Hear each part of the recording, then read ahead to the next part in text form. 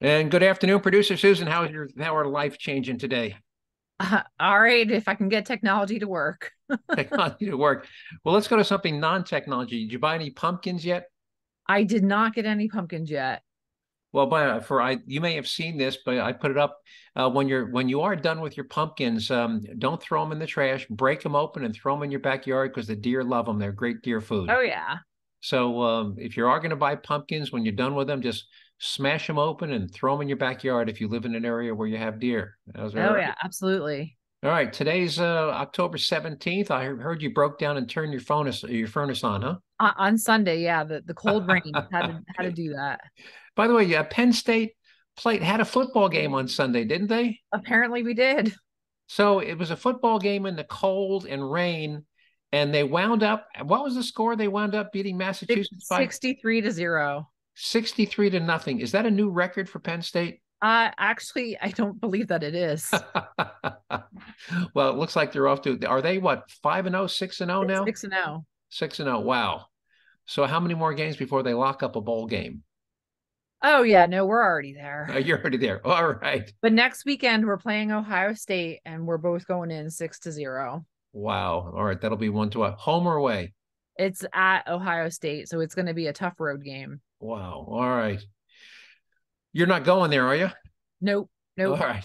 Watch your mouth. All right. So you want to hear what we're going to try to talk about today? What's on the agenda? All right. By the way, I made a last minute change, but here's anyway. It's the situation with Jersey Joe. It's news and perspective and some stories you won't hear on TV. In fact, this week I have two stories you won't hear on TV. I know you didn't hear about these stories on TV. Our quote of the week is from Napoleon Bonaparte on whether or not stupidity is a handicap. We'll revisit a topic we told you about 4 months ago on how the rapid rise in interest rates is blowing a hole in the federal budget. We'll tell you about a 25-year-old Israeli woman who last week single-handedly killed 5 Hamas terrorists and helped civilians in a kibbutz defeat a terror attack by 25 armed Hamas terrorists. You know, only 25-year-old women could single-handedly kill 5 terrorists.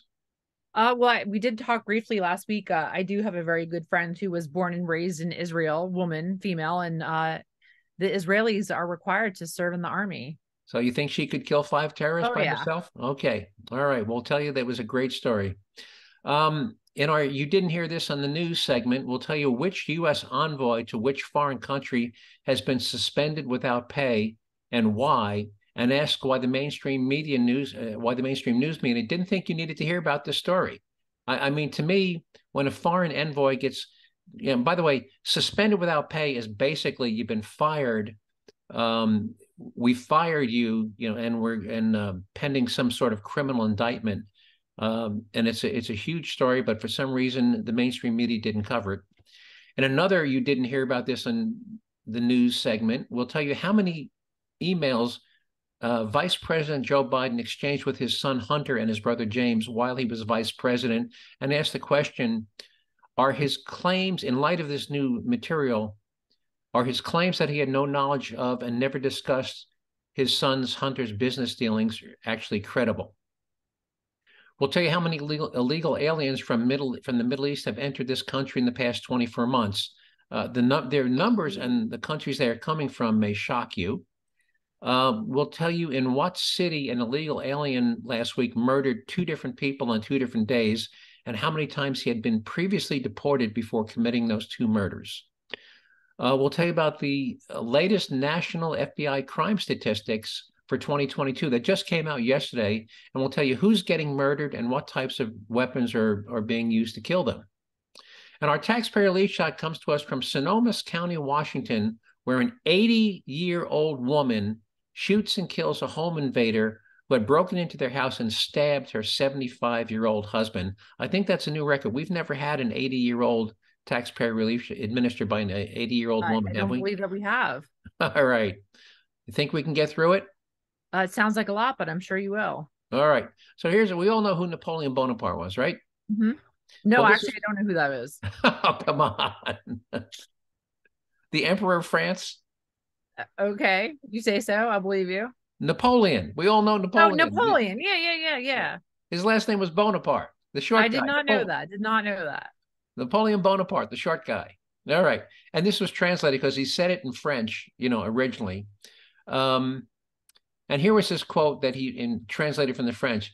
And he said, "In politics, stupidity is not a handicap." What do you think about that quote? Yep.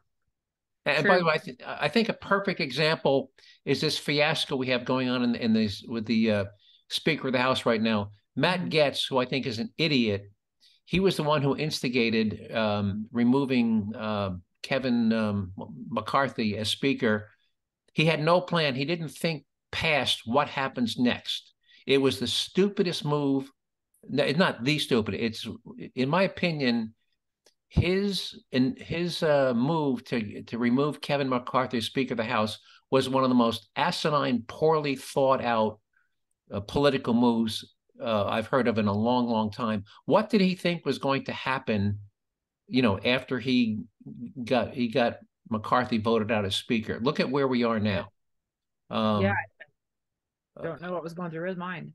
if you're gonna make a play like that, you ought to have it thought out. Like, okay, and after this happens, then what? Well, who's going to replace him? Who's eschewing? He didn't think this through. It was pure ego, pure fundraising. And by the way, he's just one of many. And you look at how many other stupid people we have in politics right now. Alexandria Ocasio-Cortez, Lauren Boebert. But it's not just limited to Democrats. Republicans, Lauren Boebert, Marjorie Taylor Greene. These people are all, in my opinion, incredibly stupid, yet they keep getting reelected. How about the guy, is it Hank Johnson?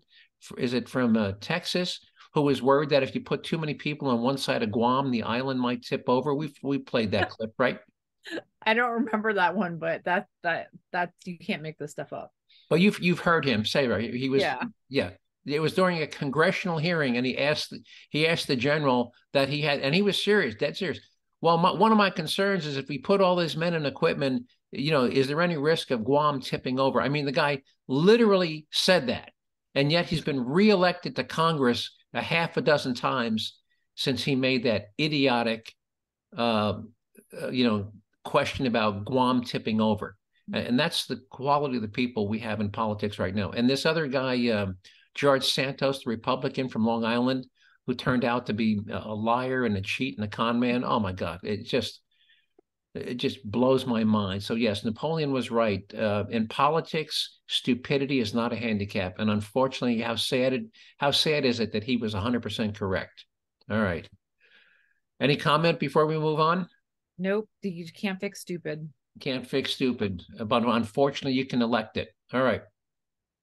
I believe it was back in February. I predicted that the rise in interest rates was going to blow a hole in the federal budget. I don't know if you remember that segment we did. Mm, oh, Probably. I feel like February is such a long time ago. Well, back then I pointed out that the blended interest rate on our national debt, which at the time, by the way, was uh, adding about $400 billion a year. It was a $400 billion item on our federal budget, was based upon a blended interest rate of about 1.8%. And what I pointed out is that as interest rates on treasury bonds rises, not only will that interest rate affect the new debt that we add each year, and this year, we're going to add two. By the way, we're already into the fiscal 2024, but in Mhm. fiscal 2023, which ended September 30th, we added just shy of 2 trillion additional to the national debt. And this year, we're now into fiscal 2024. We're going to add a little over 2 trillion in new debt. And of course, the interest rates on treasury bonds right now is around 5%, versus the old 1.8, 1.9%. So you think, okay, well, what's another 2 trillion at 5? If you already have 33 trillion at 1.8. Well, here's the issue. A lot of that federal debt was financed with short-term 2-year and 5-year bonds. And the reason that the U.S. Treasury was doing that is when they auction off Treasury bills, historically, the interest rate on the short-term bonds was always much, much lower than on the long-term bonds, the 10 and 30 year, 10, 20, and 30. So the U.S. Treasury was financing most of our federal debt with short-term bonds. Now, where that comes back to bite you in the butt is every year, about 25% of our existing federal debt it matures and rolls over and has to be refinanced. So in addition to the $2 trillion of new debt that we have to finance at 5 or 4.8%, we have about $7 trillion of old debt that has matured and we have to replace. So this year, it's not just two. We're going to have to sell $9 trillion, $9 trillion of Treasury bonds at 4.8, 4.9% interest rate, which is more than triple the old 1.8. And here's a quote, and this is a quote from an analysis. An upward shift in long-term interest rates is putting the government on track to spend much more in interest payments in the coming years than was anticipated just a few months ago.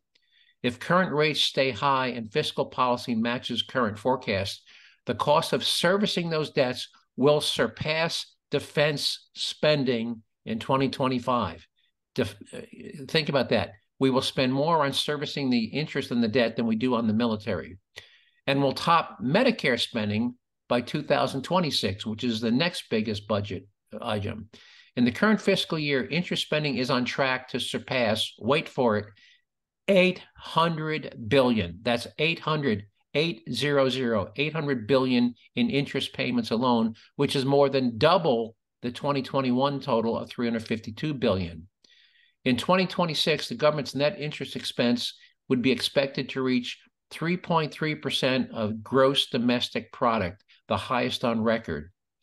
In July, the CBO's Fiscal Congressional Budget Office fiscal projection assumed that 10-year U.S. Treasury bonds would yield only 3.8%, which is about where securities were trading at the time. Since then, the 10-year yield set new modern record highs, surpassing 4.8% on October 6th. In fact, it was 4.7 on Monday morning. So some 207 billion in U.S. Treasury bonds matured in this month alone. 207 billion in Treasury notes matured that they're originally issued in 2021 and 20 and 18. Their weighted average interest rate was just, ready for this, was just 1.2%.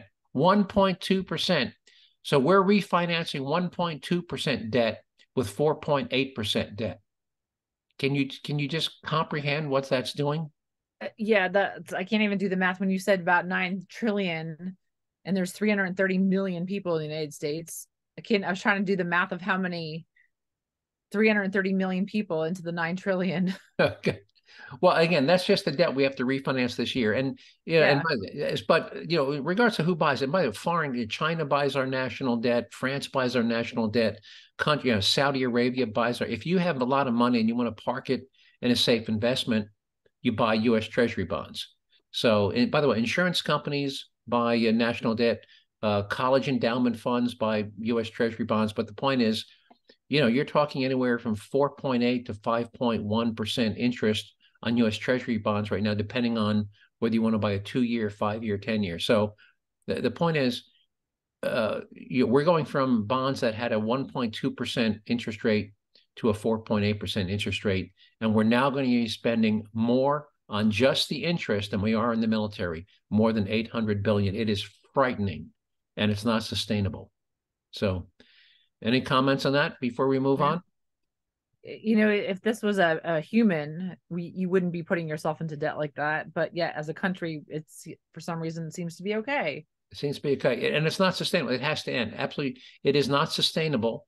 There comes a point where, by the way, this is what Venezuela did, to the point where they devalued they kept borrowing money to the point where their currency became worthless.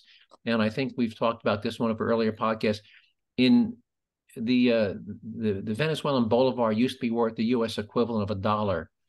The last time I checked, the Venezuelan bolivar was worth 1/10 of 1 penny, to the point where it became literally cheaper to wipe your butt with bolivars than to use it to buy toilet paper. And that's not an exaggeration. That is a fact. It was cheaper to use your money in Venezuela to wipe your butt than to use it to buy toilet paper. And that's not an exaggeration.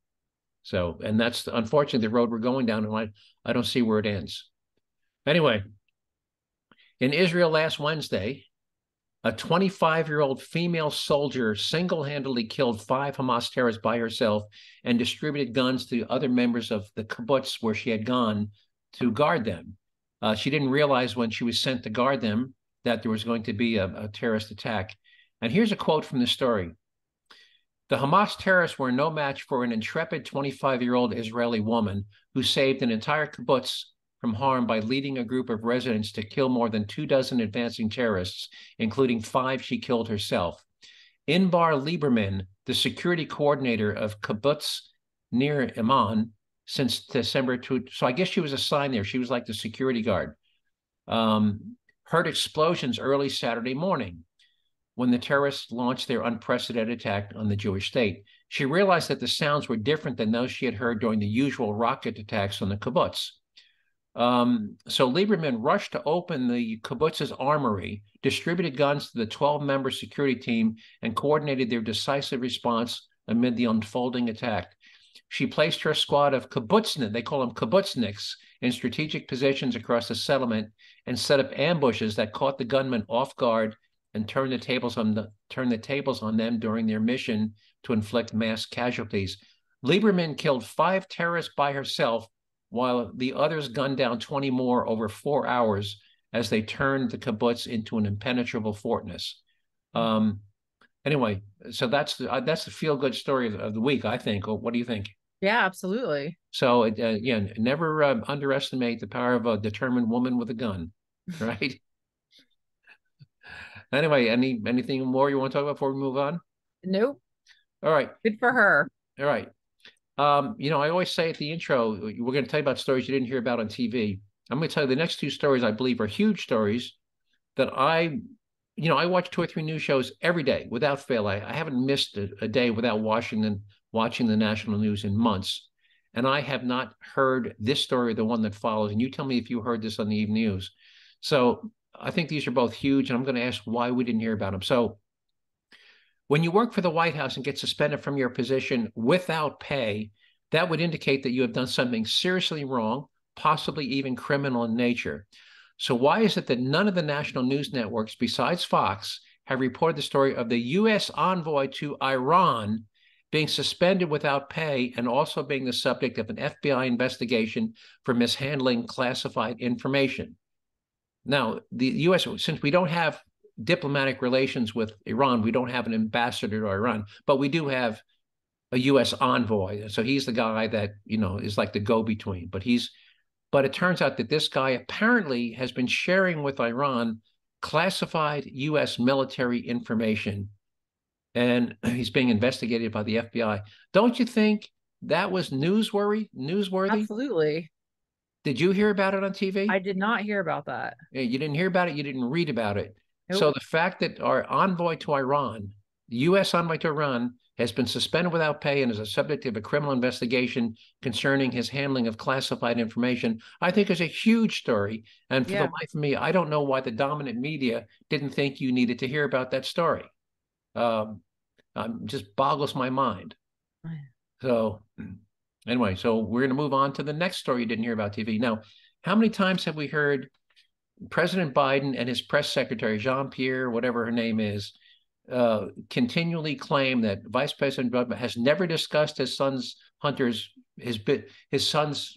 business dealings and had no knowledge of his son's business dealing. You've heard that, right? That's been repeated over. Yep. He said it. His press secretary said it over and over and over. Well, as a result of a Freedom of Information Act request placed with the National Archive for copies of emails between Hunter Biden and his son for the 8-year period while he was vice president, the National Archives has come back. Now, they haven't released the actual emails yet, but they said, we're going through them. We have to scan them for classified information, et cetera, et cetera. But they gave them a count of how many emails were exchanged between Vice President Joe Biden and his son Hunter while he was vice president. You want to take a guess at how many emails they came up with? I have no idea. Try 29,000. Oh, I was going to guess a couple thousand, but not that many. Now, by the way, if we take 8 years, now 8 years, 365 times eight, um, eight times 300 is what, 2,400. That's almost 10 emails a day on average, including Saturday and Sunday. 10 emails a day. Now, if he wasn't talking business, I mean, were they about the weather? Was it about the family picnic? Uh, Doubtful. so 29,000 emails over an 8-year period between Vice President Joe Biden and his son Hunter. And not once did they involve anything about uh, Hunter's business. Well, do you do you have any relatives you email with on a regular basis? Oh yeah, every You day. you, you do 10 a day. You do 10 a day every day. Probably not that many. I'd say at max maybe three a day. And when you do, they're not about the weather or about the family picnic, are they? Occasionally of family gatherings. Right, but again, it just strains credibility that he did 29,000 emails and yet with a straight face of saying, I have no knowledge of my son's business dealing. I never discussed him with Hunter.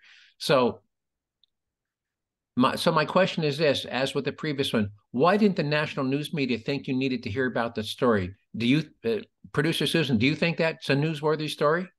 Yeah, that seems pretty excessive to me. Pretty excessive. So anyway, we won't know more until the National Archives actually releases those emails, but unfortunately, they're going to slow roll it. I guarantee you won't see that. You won't see them before the election because they're saying, well, we have to go through each and every one to scan them for, Mhm. potentially classified information.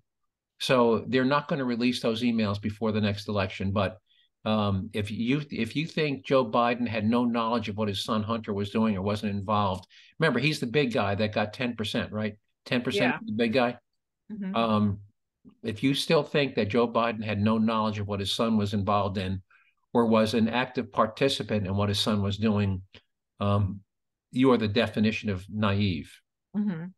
All Or is he right. just that stupid? All right. All right.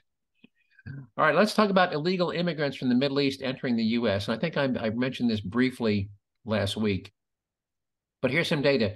In the 2-year period from October of 2021 to October of 2023, more than 63,000 illegal immigrants from the Middle Eastern countries like Yemen, Iran, Syria, Egypt, Afghanistan, Lebanon, Pakistan were apprehended by U.S. Customs and Border Patrol attempting to enter the U.S. illegally.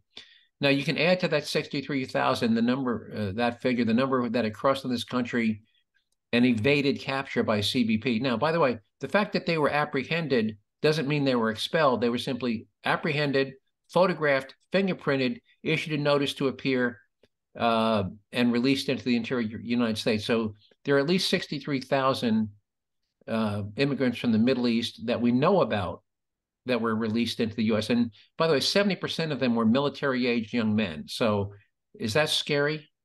Yeah, it is. Okay. Um, and here's a quote, by the way, and were any of those 63,000 from the Middle East dangerous? Well, other than the 151 people who were apprehended by the CBP in 2023 that were on the FBI's terror watch list, we have no way of knowing how many of those 63,000 were potentially dangerous because here's a quote. Border Patrol sources have told Fox they have extreme concerns about the people coming across from special interest countries, given they have little to no way to vet them. Unless they have committed a crime in the United States or on a federal watch list, agents have no way of knowing their criminal history because their countries do not share data with the U.S., so there's nothing to match their name against when authorities run their fingerprints. So what they're saying is, yeah, they can capture this guy. He can tell them my name is, John Smith and I'm from Turkey, but, he could be Abdul Amar from Syria. And they have no way of validating that. And neither Turkey nor Syria will, if they run their fingerprints through Interpol, there's nothing to match them against. So they have no idea if these people that they're processing and releasing have any prior criminal history or or are known terrorists. So that's it's. I just find that incredibly scary. How about you? Yeah, absolutely. All right, and here's an example, by the way. I'm going to move on. I mentioned in the intro about an illegal immigrant murdering two U.S. citizens. So last week, all right, well, let's go back. A month ago, we were talking about the illegal immigrant who escaped from Pennsylvania prison after he had been convicted of murdering his girlfriend in this country after he had previously murdered his prior girlfriend in his home country, Brazil. We remember that story, right? Mm-hmm. So he was in this country legally. He was a double murderer. He murdered his girlfriend in Brazil and he murdered his girlfriend here in the United States. But sadly, incidents like that are not rare. And in the past 5 years, hundreds of Americans have been killed by illegal aliens. Um, and by the way, and you know, some of these MS-13 gang members, this guy in Pennsylvania, the guy I'm going to talk about next, and I'm including also, by the way, illegal aliens who become drunken drivers and kill people on the road because they're driving without a license, never passed a road test, they're drunk, they have no insurance, and they're killing people in car crashes. So the last time I looked, we had over 300 Americans killed by illegal immigrants. But here's one that just really makes me shake my head and illustrates just how insecure our borders are. In Nashville last week, an illegal alien who had previously been deported not once, but twice, had just been charged with a second murder in that city. So this is his third time in the country. And so he's come across illegal every time. He came in, got deported. Well, obviously, you've been deported. You can't come in and say you're claiming asylum. So he snuck in a second time, got deported a second time, snuck in a third time, wound up in Nashville, where he murdered two different people on 2 different days in the same week. So what makes me ask the question, have you ever heard when the liberals are saying, well, we need to do this because because the cost is justified if it would, quote, only save one life. Have you ever heard that? Yeah. Yeah. Yeah, we need to make this, we need to spend $1 million to make this bike lane because it would only save one life. Or we need to put this new 3-day waiting period on to buy a gun because because it's justified if it would only save one life. I've heard that, by the way, in respect to waiting periods.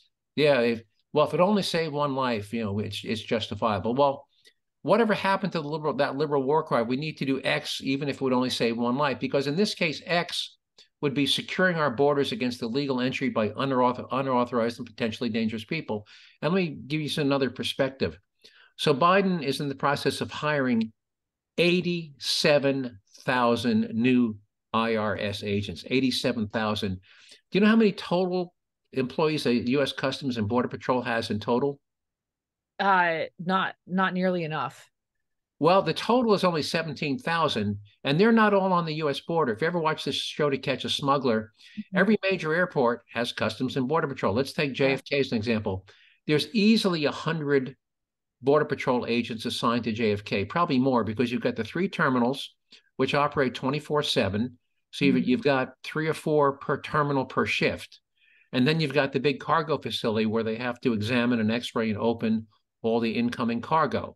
So I'd be stunned if JFK, just as an example, over a 7-day period, because of 3 shifts a day, didn't have at least 100 there. Then you take Miami, you take all the cruise ship terminals, you take the port of Los Angeles, the port of Newark, the port of San Diego. They've all got Customs and Border people. Well, if you assume that half of those 17,000 are doing airport and port duty, then you've only got about 9,000 people in total doing border security.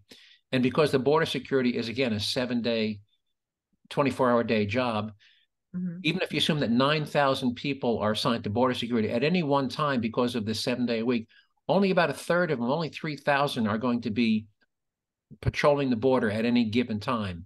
So before we hire 87,000 IRS agents, how about we hire another 50,000 Border Patrol agents? Yeah. All right.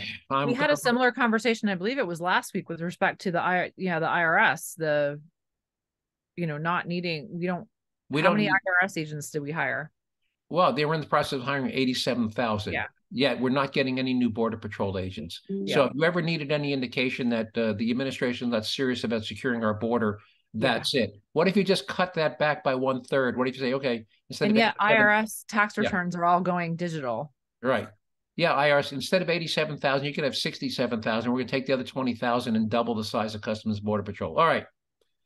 I don't want to run out of time here. Anyway, every year the FBI releases its national summary of all the crime data from all the police departments have this automated system. Whenever they book somebody and arrest somebody, they complete a form which gets transmitted to the FBI. So here's some data. The FBI crime statistics for 2022 came out yesterday. And here's some interesting data from that report. Number one, despite a tripling of the number of guns in this country since 1993, we've gone from 130 million guns in 1993 to 400 million guns this year or last year. The number of gun homicides has declined by 24% from more than 18,000 in 1993 to less than 14,000 last year. And even more striking, the gun homicide rate also declined by more than 40%. It went from 7 people per 100,000 in 1993 to just 4.12 last year. So you've heard people, liberals, say more guns equal more gun deaths. Well, no, they don't, because we've tripled the number of guns, and the gun homicide rate and the absolute number of people killed by guns have both fallen dramatically while the number of guns have tripled. So no, if anybody tells you more guns equal more gun deaths, it's a documented lie. Now let's go dive a little deeper. People, assault, we need to ban, quote, assault weapons. Well, out of those deaths, you know how many out of those 13,950, do you know how many were committed with a rifle of any kind, including but not limited to assault rifles? You want to take a guess? I'll say 1,000. Too high, 664, which is less than 5%. Less than 5% of the people killed by a gun in this country were killed by a rifle. The other 95% were killed by handguns. Now let's see who else. Let's see what else. Motor vehicles were used to criminally murder 1,135 people. Blunt objects, clubs, baseball bats, lead pipes, accounted for 355. And cutting instruments, sharp knives, screwdrivers, were used in 553 homicides. How about that? Now, you want to hear who's getting killed and who's doing the killing? Who? Well, there were 18,785 criminal homicides, almost 20,000 criminal homicides, out of which 9,874, which is 52.6%, were African-American victims, which, by the way, African-Americans account for 12.5% of the population, general population, but they accounted for almost 53% of the homicide victims. And nearly 70% of the population of the United States are Caucasian white victims, including white Hispanics, and they accounted for only 42%. The remaining 3% were split between Asians, Native Americans, and Pacific Islanders. Only 432 in total. Now, for those homicides where the race of the offender was known, now not every homicide is solved, so the number of offenders doesn't match the number of victims. But out of those 18,785 homicides, they identified the attacker in 17,000 cases. And out of those 17,000, 9,429, which is 55%, were African Americans, and 42% were white offenders. So what you have is the majority of the victims and the majority of the offenders are African Americans. So is there a black on black crime? Yes, black on black crime accounts for more than half of the homicides in this country. And that is new, by the way. That is a statistic that has been in existence year after year after year. And it's sad. And yes, black on black violence is a real thing. And the biggest danger to a black man in this country is another black man. Do you have any thoughts or? Yeah, that's very unfortunate. It's true, but unfortunate. But a lot of people either are not aware or won't acknowledge that black on black violence is responsible for more than half of the murders in this country every year. All right. How much time we got? We only have a couple minutes left. All right. Well, then we're going to jump right into our taxpayer relief shot, where a good guy or a good woman with a gun kills the bad guy, saving the taxpayers the cost of the jury trial and 10 years in prison. Here we go. This is from Sonoma County, Washington. I'm going to back this up here. Here we go. You say an 80-year-old woman is shot and killed a home intruder while trying to protect her husband. This happened at their home on Woods Lake Road near Monroe in rural Snohomish County. KIRO 7's Rob Munoz is live there right now. And Rob, you've just interviewed law enforcement on the scene. Yeah, see, we talked to him just about 15 minutes ago. We know that 75-year-old homeowner is in stable condition at Harborview tonight after being airlifted there. Now, this house is actually just less than a mile from where I'm standing down this road, completely blocked off as detectives gather. Now, we also just got video from a neighbor who saw police swarming this house from across the road near Highway 2 near Solton. Now, Snohomish deputies told us just after 8:45 tonight, a 25-year-old from Gold Bar broke into a house on Woods Lake Road. And after he got in, they told us he stabbed the 75-year-old homeowner, but it was his 80-year-old wife who came to help him and shot and killed that suspect. Now, also home at the time was the couple's adult son. The homeowner was airlifted to Harborview again, where he is in stable condition right now. His wife was protecting her home and husband. I asked what happens here concerning her use of that gun. Major Crimes will investigate. And at the end of the investigation, any charges that they might recommend would be forwarded to the prosecutor, and it would be up to the prosecuting attorney to decide if any charges should be filed. Now, deputies and detectives are still investigating all of this. This just happening about less than 3 hours ago. We'll be having updates as we get them, and we'll continue to report on them all night. So what do you think? You think they're going to charge her? Doubtful, but good for her for defending herself at 80 years old.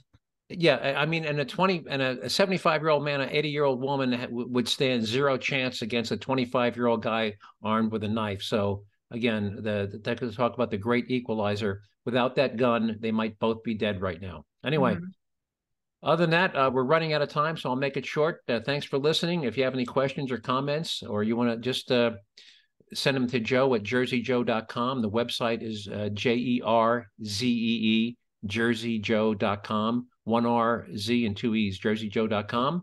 Be happy to answer your questions, and hopefully you'll come back and listen next week. Producer Susan, anything you want to add before we wrap up? No, finally enjoying this nice, cool weather. All right. Hopefully talk to you next week. You take care. All right. Bye-bye. All right. Bye-bye. Oh, here we go.